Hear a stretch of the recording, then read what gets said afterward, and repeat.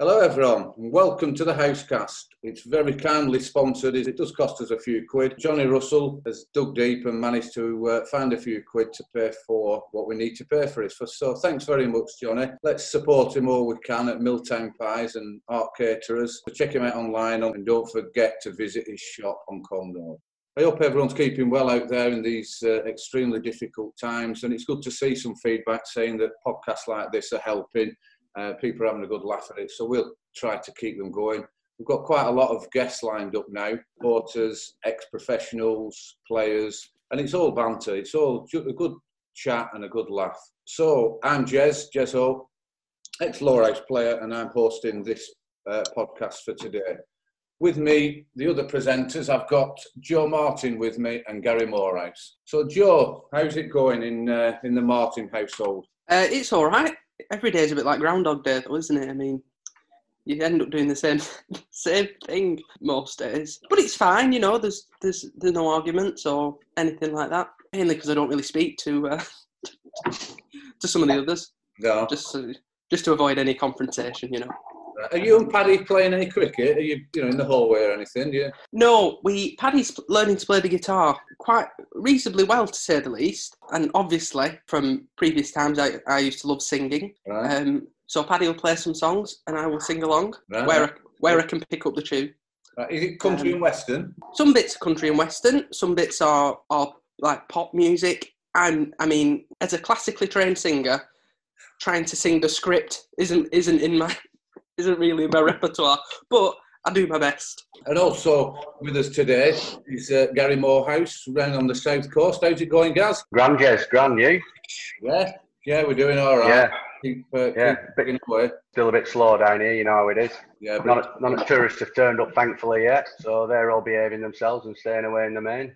Oh, I never thought about that. I mean, there's a few issues in the lakes and areas up here, people all going up for picnics and everything, and the locals are going apeshit. But celebrate. Yeah. Made some good bread. Yeah? Yeah, made a Roman loaf. A Roman loaf? Really nice. Yeah? A Roman loaf. Yeah, fantastic.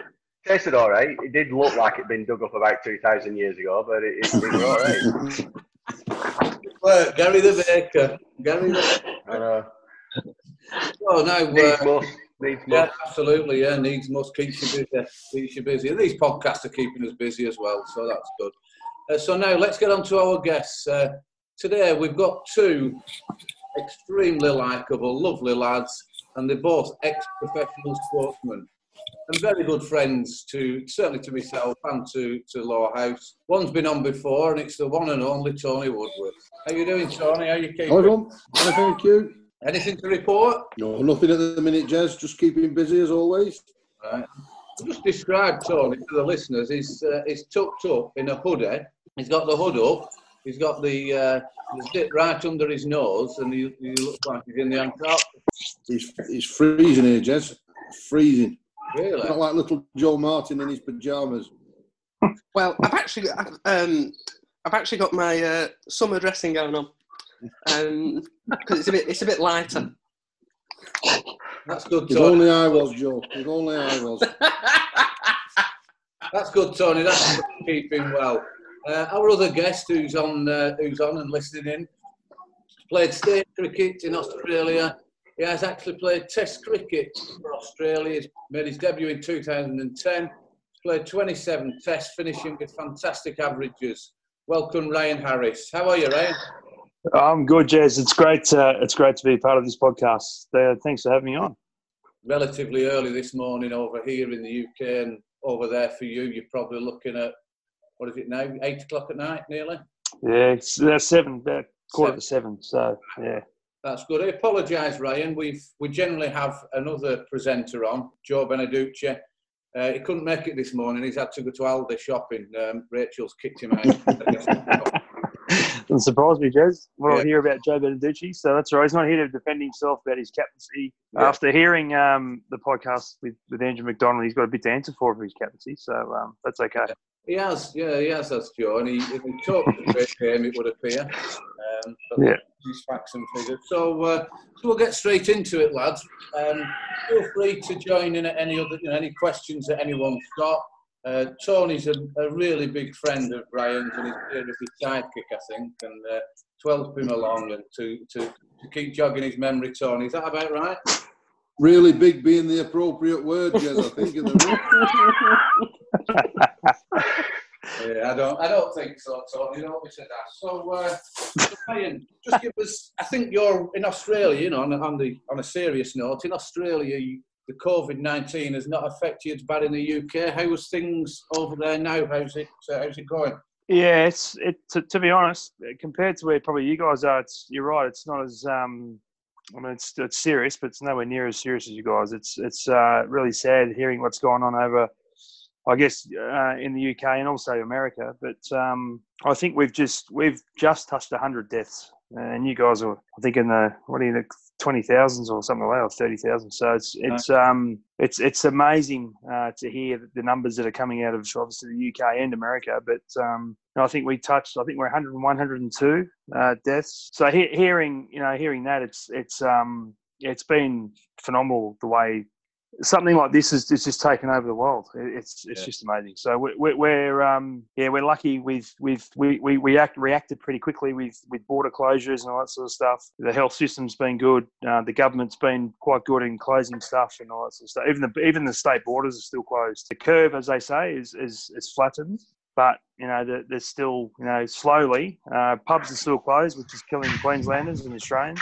The food outlets aren't going so good, but and business. But look, it's starting to get better. Fortunately, we're probably miles ahead of where you guys are. But bottom line is we've coped pretty well. But obviously, there's still been loss of life, which isn't great. Unbelievable. If we thought 6 months or however long ago that something like this would be happening and affecting everyone's life, it's the West Indies might be coming over to the UK to tour. Yep. Now, that seems extremely unlikely. I would have thought. What's it like in Australia for any tours or anything like that?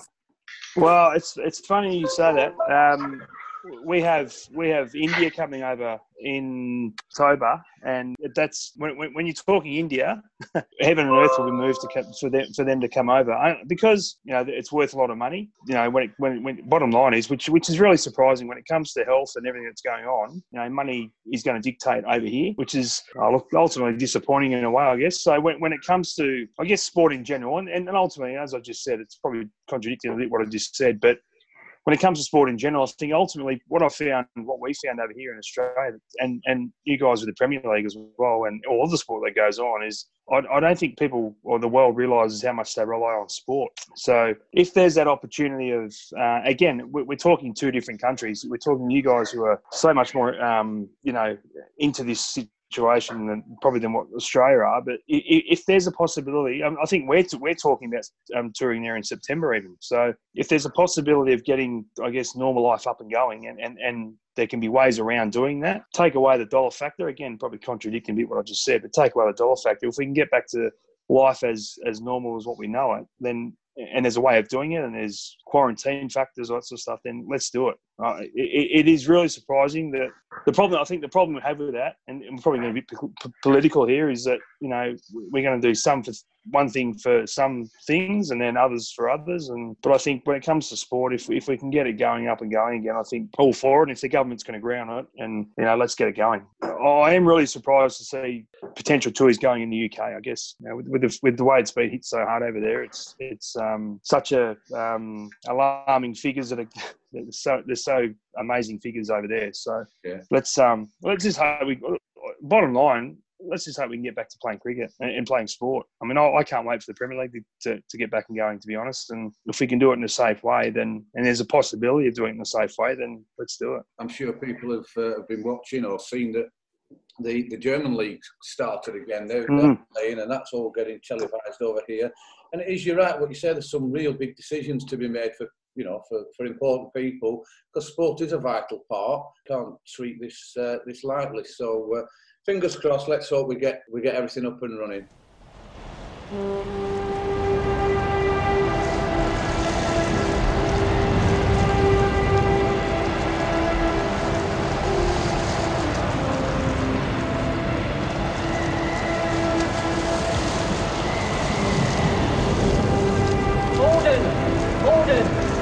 Send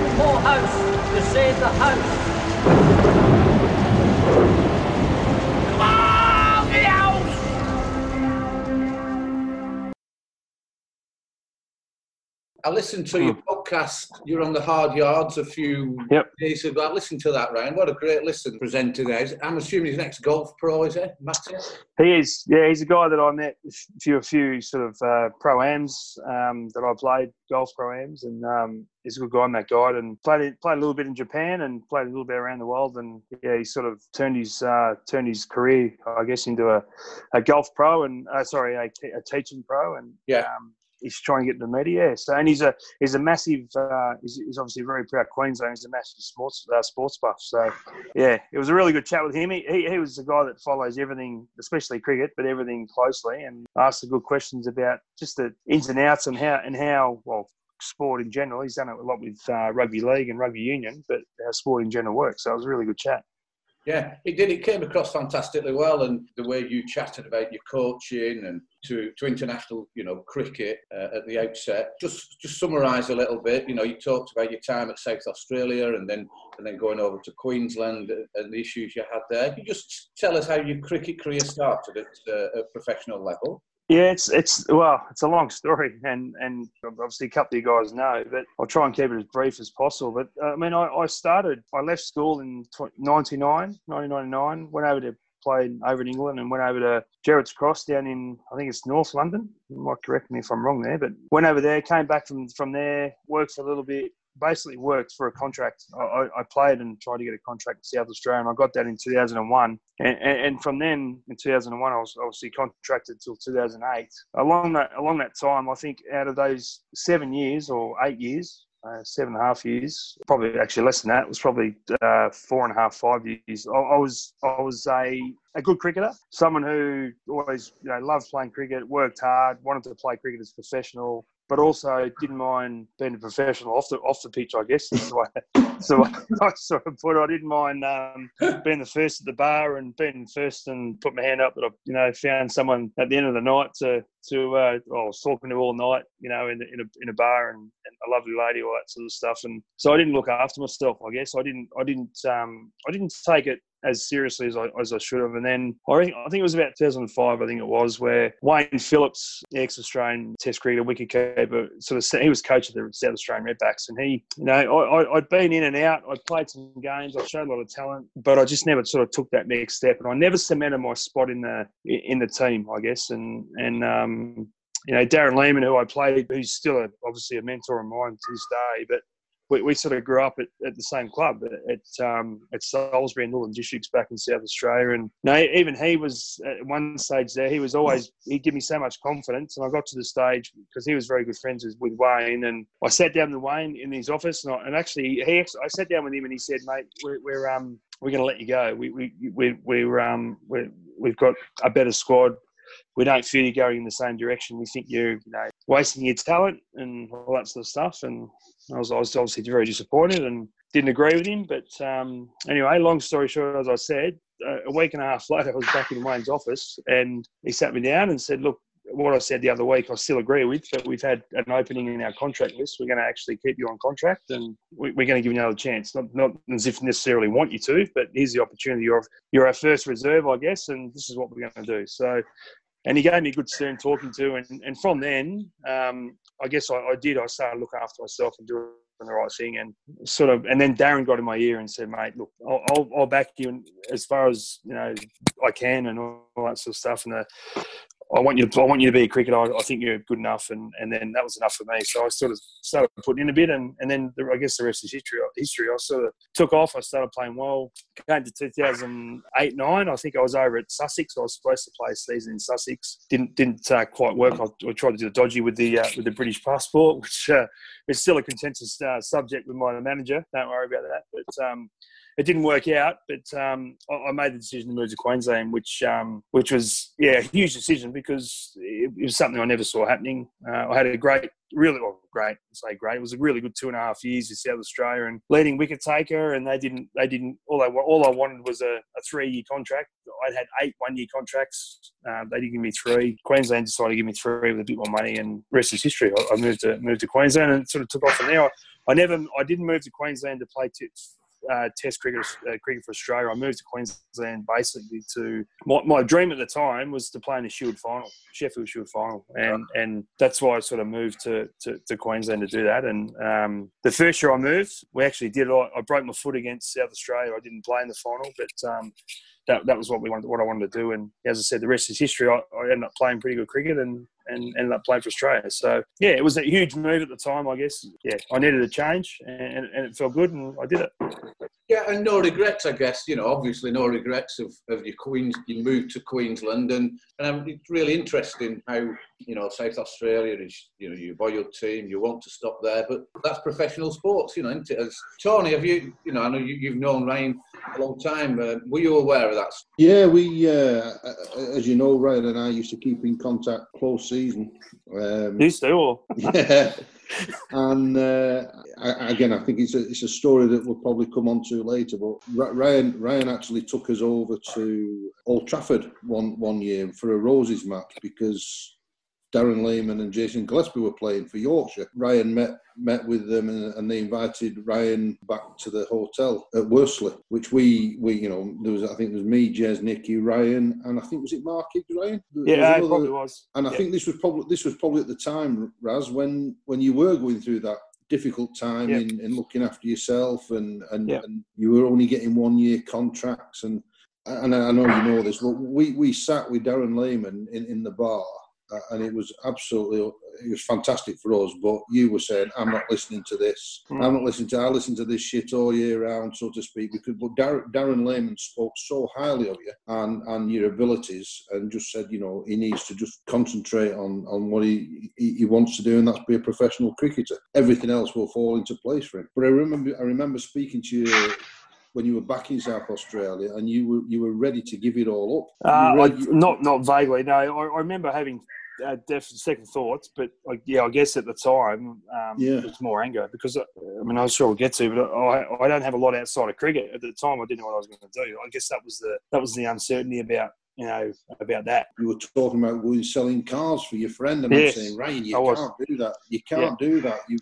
Darren Lehman says this, and Darren Lehman thinks you've got it, and I mean, like you say, the rest is history in it, and you took it on board, and your passion for Doner meat from Planet Pizza subsided, and I took it on for you. It's still there.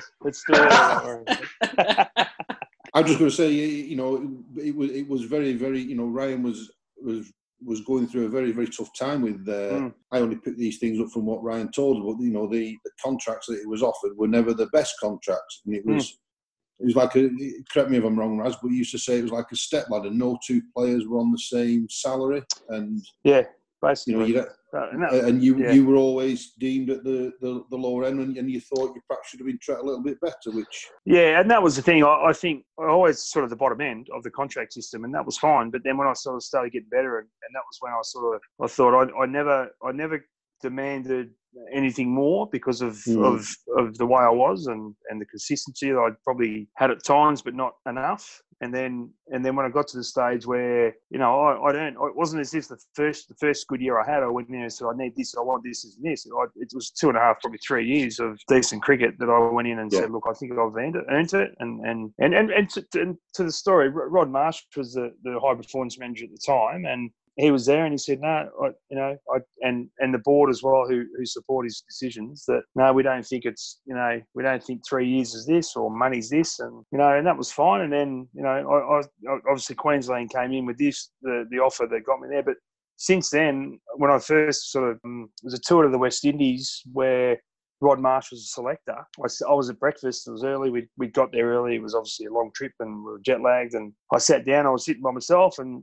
Rod came in and said, "Can I sit?" I said, "Yeah, love to." And I wasn't sure. I mean, when he sort of came over, I was still a bit. I know he's chairman. I was chairman selector at the time, but I was a bit unsure how the relationship was because in the back of my head was the South Australian thing. And he sat down and we got a coffee. And he actually said to me first. One of the things he said to me, he said, "Rhino, I made a mistake. I apologise." And I said, "What are you talking about, Rod?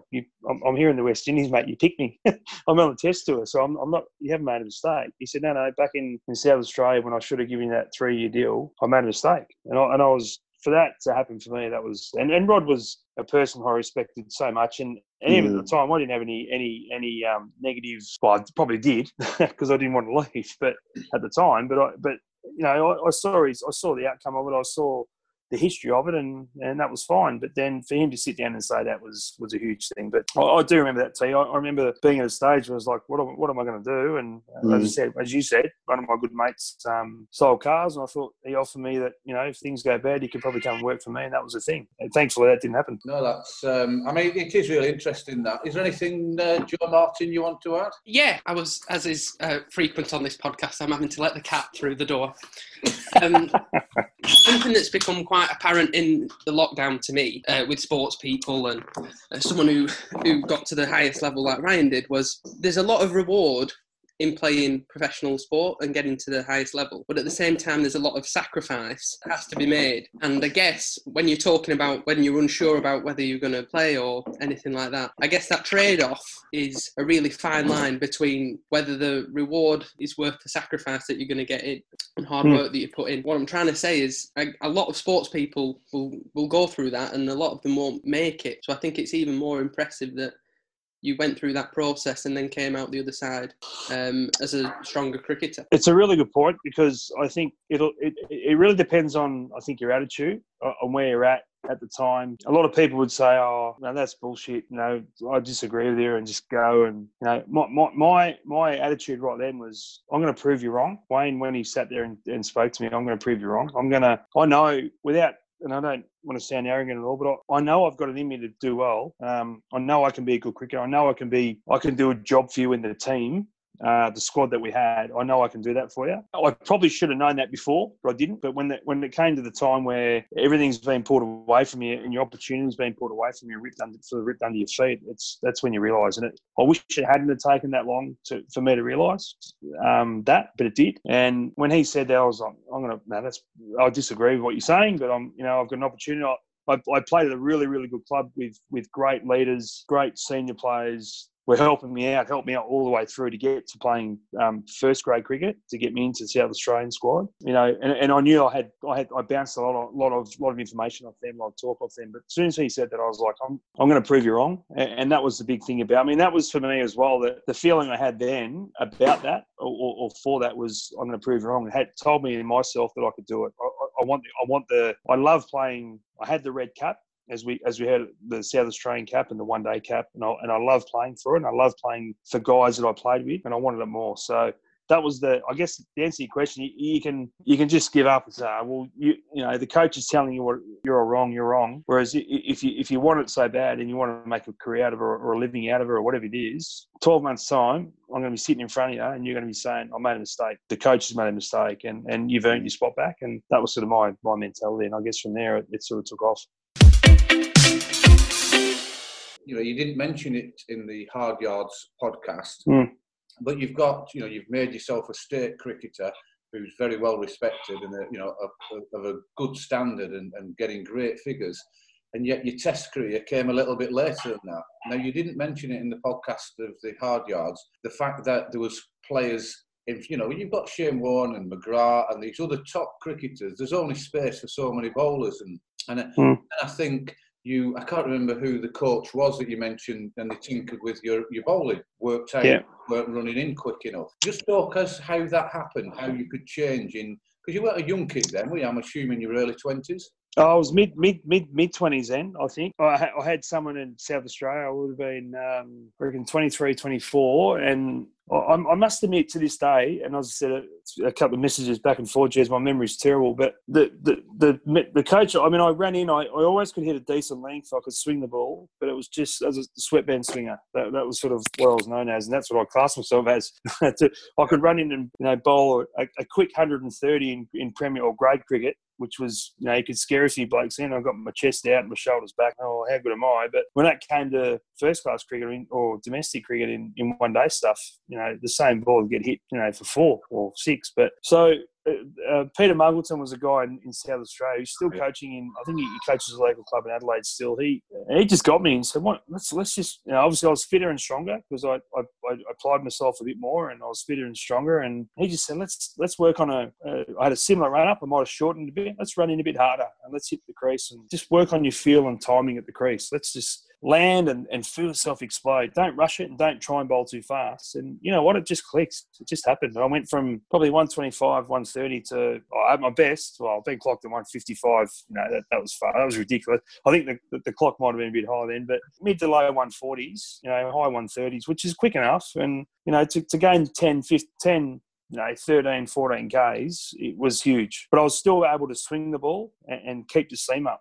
And that was the thing. That's what I made a career on. Peter Mumson got me doing that. And then once I moved to Brisbane, Joe Dawes, who played a lot of cricket in England with Middlesex and a lot of county cricket, he was awesome as well. With coming to Brisbane, he got me to bowl the length I needed to bowl. So bowling is short of a length, which I teach my bowlers, the guys I teach, sexy length, where the ball looks good, but the batter leaves it. It goes over the stumps, but, you know, they can't quite short of play or leave it, but it misses the stumps, you know, sexy length. Now, Joey and then Craig McDermott, as I moved into Australian stuff, taught me to hit the stumps an inch and a half below the top of off. And that was how I did it. And he did the same with Craig McDermott did the same with Pete Siddle. By doing that and learning that length, you know, keeping the seam up, and trying to swing it, or if it didn't swing, if the seam was straight, it'd move around. That was, I made a career out of that. And as I said, it wasn't Mitchell Johnson pace, it wasn't Brett Lee pace, but at times, you know, I had a few English guys. I played a lot against England, so it was great to get some feedback from those guys. But a lot of them would say, geez, you hit the bat harder than you think. And I never asked them because I never wanted to impede on them. But geez, you hit the bat quite hard. It feels like it's 150, whatever it is. And yeah. But it moves around. It's like, well, that's you know, that for me was a great bit of feedback, and obviously some pretty good players that I played against. But yeah, it wasn't. It was probably more. I just concentrated on a bit more fitness, being fitter, and trying to get a little bit stronger. To this point, to this day, I can't say I did this or I did that. I didn't make massive changes in my action. It was just probably apply myself a bit better than what I did in the past. But, it worked. Yeah, clearly, yeah. You know, looking back at and you're exactly right with that. You know, what you say there, you know, you've got your 6'6" bowlers that are bowling. You know, they're pitching it too far up because they're trying to hit the stumps, and it becomes a half volley sort of. Yeah, exactly. You know, and at that pace, it's fantastic to see. Gary, is there anything you want to come in with? I mean, from getting your chance in the Australian side, and then to ultimately peaking at Wisden Cricketer of the Year and Man of the Series in an Ashes series and things like that. How did that all come? How did that feel? I mean, that must have moved at a hell of a pace. So to getting your debut at plus 30, which, you know, not many fast bowlers do, to becoming the fourth. Was it only the fourth cricketer ever to take 100 Test wickets after making the debut at 30? So that must have been a hell of a period. Yeah, I'm not sure about stats. It was something similar to that. But like I said, for me, the move definitely helped up to Queensland. But I still feel the way I was bowling at the time, if I was in South Australia, it still probably would have eventuated. But I never ever thought. Yeah, the dream for me was obviously to get the baggy green. That's what we all dream of. And same as obviously the England guys. But I sort of thought if I was ever going to play for Australia, it was probably going to be one-day cricket. And growing up through that era, with McGrath, with Lee, with Bickle, Kasperwitz, probably to an extent. There were so many bowlers that were around. Yeah, I guess to get that opportunity to, you know, 2010 in New Zealand where I debuted. 2009 I debuted in one-day cricket, but then get that opportunity in 2010 to play against. I was in New Zealand and that was amazing. And then to progress on, I think 2011 I did 2011 when England won in Australia. That was a huge letdown, but obviously losing the Ashes in Australia, being the first side to do that, I broke my ankle in Melbourne in the third test, which wasn't great. But yeah, as you say, Gary, I think to go on and look back now, I don't normally do this. I was actually sitting last night. I had a couple of mates over and we were sitting back looking at a few wickets that I'd taken over the last few years on YouTube, and it brought back some really good memories. And one of those series was the England series where, as I said, I've got a pretty bad memory, but to watch them last night, to go through them, I was pretty proud just to say that I've actually done it. I've played in, you know, an Ashes series in England. Unfortunately, it should have been two. I fell over the last hurdle in 2015, but to represent the country, our country, and play in such a series as the Ashes, obviously here in Australia and obviously over in England, was huge. So yeah, it was, and obviously to perform well. You know, no Mitchell Johnson then. You know, that was a tough time. We missed him, but we had a reasonable attack still. But to be able to come out of that series and look back now and say, I was sort of a player of the series to an extent, but to take wickets and do well, that, my boy's only about to turn 5. One day, I'll show him that footage and hopefully he realises how good that is. But yeah, it's still a bit surreal, to be honest, because I never ever thought I'd play Test cricket, and that was something I never always dreamed of, but never thought I would, because the talent we had in this country, I just never thought I would. And so to look back now and see that in history books is very surreal. Even I said I don't like pumping myself up, but my auntie only a couple of years ago walked through the Lord's change rooms and saw my name on the board and texted me straight away. So that sort of stuff is very, very surreal, Doing a bit of research, I was just looking at that ball when you got Alistair Cook out first ball. That must stick in your memory as being right up there as being a fantastic moment for yourself and for the country. Yeah, exactly. And I've said it over the years that I tried to bowl that ball for 15 years, to swing it in, pitch it and swing away off the wicket. And I must have to say, I must thank a lot of people around the world in England and Australia that they repost it at least once a year. So I always take benefit of watching it, and seeing it. But that particular series, we got beat in England, and we knew that. It was back-to-back Ashes series, which is really unusual. We got back home and sat down and we said we got to redeem ourselves and we wanted to play well, and obviously we did. But we got to that Test match. That was first ball, second innings, and I must admit I never really got. I obviously got excited, I guess, / nervous a few times. But the night before that, I reckon I got about 2 hours sleep. I was that nervous because we were 2-0 up. The excitement and the possibility of winning the Ashes, I think it was the 4th day that day. It went into a 5th day because I think Stokes and someone else, might have been Bairstow, I can't remember. But it was really nerve-wracking. And I didn't sleep, potentially knowing that we could have won the Ashes that day. And, but to come out and do that, actually it might have got another day, but as I said, I've got a bad memory. But to be able to do that, to run in, I guess, the first ball of an innings, to do that to a guy that, as I said earlier, I played a lot of cricket against England, and I had really good battles against Cookie. In 2011, KP and Trotty and Bell smacked us around. So it was nice to get a little bit of redemption, I guess, with that. Cookie was such a good player to be able to, I guess, produce that. And at the time, I was really struggling with, because my body was really sore and aching, and my knee was a bit sore. I was struggling with my first couple of overs, almost to the point where to Michael, I'd say, keep the boys. I'm happy to have 2 slips instead of 3 with a brand new ball. Put them on the ring just to get my body going, because I was bowling half volleys. And I said to him, this goes. I was feeling all right, so he said, no, let's go to the normal, first over the field. And thankfully, I actually ran in halfway in. I said to myself, I'm sore. I'll stop. I should have stopped the run up, but I didn't. And I guess the rest. Yeah, I actually did. I ran in. I thought I'm not quite ready. I was a bit stiff and. Somehow it came out well. Yeah, and I've said it a number of times since. I've tried to bowl that ball for my whole career. Yeah, fantastic. It's fantastic for you and for, like you said, other people to see that. As you're aware, you listen to the Macca podcast that we did the other day. You've listened to that. It's very similar format, Ryan. Just want to talk about how you came to sign for Lower House in 2003. What were the circumstances around that? I guess it was just like everyone. A lot of people or players over here that we want to go over to England and play cricket. And I actually, to be honest, I can't remember exact details of it. But the opportunity, I'd heard a lot about the Lancashire League. I did obviously when the opportunity came up, I did a lot of research on it and saw far out the players that had been through it back there and then. So.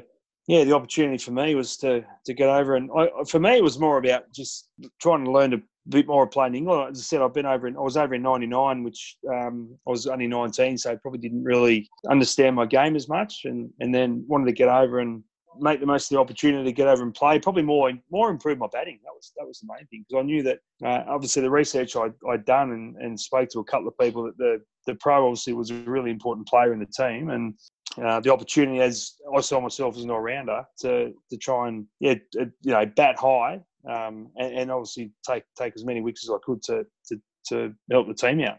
So So I can't remember the correspondence we have, but the opportunity to get over and do it was a no-brainer. And obviously got there, and 2003 was when I went home early, wasn't it? I think that was the first season. So injury, which was my middle name, unfortunately, when people say my name sometimes. But, I had osteitis pubis, which was obviously a groin injury before coming over. But I sort of managed it. And that was the reason I thought I could continue to come over and do it. We got there, and my partner at the time and it was all fine. And then I started to get sore. But the thing about it, the great thing about the club, which we'll get to, was that I got put onto a great physio that kept me going and told me what to do. And unfortunately, I got on to I think 10 games, and then sort of had to go home because it got to the point where it felt like osteitis pubis, that those that have felt it or had it, it felt like the pelvis was going to burst through the skin. It was so painful. But I tried as hard as I could to keep going, but unfortunately, it wasn't to be. So, I guess the rest is history. But going on, again, you're probably going to touch on it, Jez. But going on from last night, the thing for me, the drive for me was when leaving. When I did after a short amount of time, which I felt at the time was letting the club down. It was the drive of reading the history of Lower House and then not winning a cup or a championship. That was the drive for me to come back. And unfortunately, listen to Macca last night. He got in before me. He did it, which was fantastic. But he did it. He beat me to it. Joe Beneducci was saying it was all fluke and all these amateurs just it's a lot of bollocks. It was that side was ready. The amateurs at the time when Macca came over were ready for winning things. And you look at the amount of players that played in 2003. When you came back in 2006 and 2007, the amateurs weren't ready with 25 players, different players playing in the side. The young lads weren't coming through, enough. So I must say, when David Wren, he did all his research and his homework, it was so exciting I remember it because obviously I was still playing then. An Australian cricketer was going to come over because prior to you, David did fantastic work in his research. And, prior to you, Jack Rudolph and John Kent and Martin van Jaarsveld and these sort of people. And then the one before that was Matthew Mott, who was, certainly young Australian, very keen cricketer. So to have you coming over was fantastic for us. And I'll never forget, like I said, I was playing. And the first game you played, we were at Church away.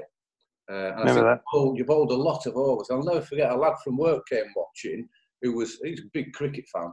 And he just could not believe the pace that you bowled on that first game. I don't know if you can remember it, or Gary, I don't know if you were there watching it. I think the biggest thing that struck us, not playing anymore, but sort of watching and from the sideline, and obviously keen to see fortunes of the club move forward. I think it was just evident straight up that obviously super respected in the dressing room and sort of cared to actually do well for the club you were engaged with for the season, and that sounds a bit cold, but obviously you developed more friendships and came back in 2006.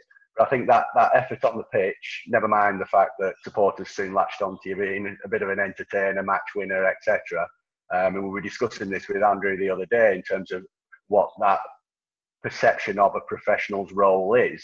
When Andrew came, that team was more formed and more complete, and he felt more of a contributor than I guess maybe in 2003, where that side, the amateur side, had some good players, but there was still a few gaps there.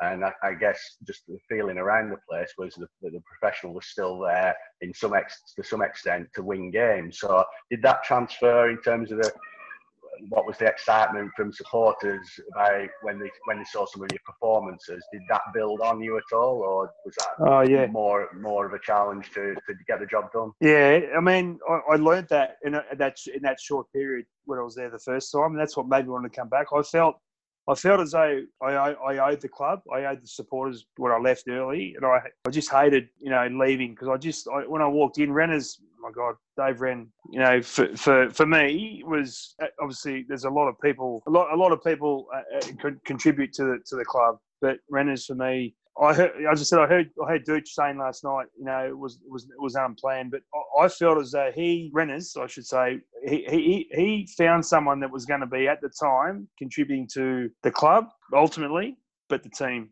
and he got those right people in. And the guys you speak about, myself and Macca, Motti, who, you know, I used to sit next to at work, and Van Yalsford, all these guys that did well at the club. And he's obviously invested. He did a lot of investigating with these sort of the guys that he got in. You know, it's funny, like you say, Jez. He sort of dismissed it a bit last night, Dooch. But you know, Macca was right where the way you see it, the way we saw it, the way he saw it, the way Macca saw it, and the way I understood it was that not that yes, it's amateur cricket, but yes. Also, you look about it was almost like Renners and the people around Renners and the people in the club were building a club, because the people that were there that would all, you know, would do certain roles, and that was the way you build success. And from an outsider now, that was the way, you know, we won flags. We won. We at Lower House, that we won flags, and the feeling in the club, that was the thing. The passion to play for the club was there, and that was why I had to come back after 2003 to try and do that. 2005 I was supposed to come back, and that was the year we won it. And I was filthy when I wasn't there, obviously, but I came back the year after. But yeah, it was a club that, or it is a club that, you know, if I could tomorrow, I'd come and play back. I'd come and play this season. I'd love to be back there.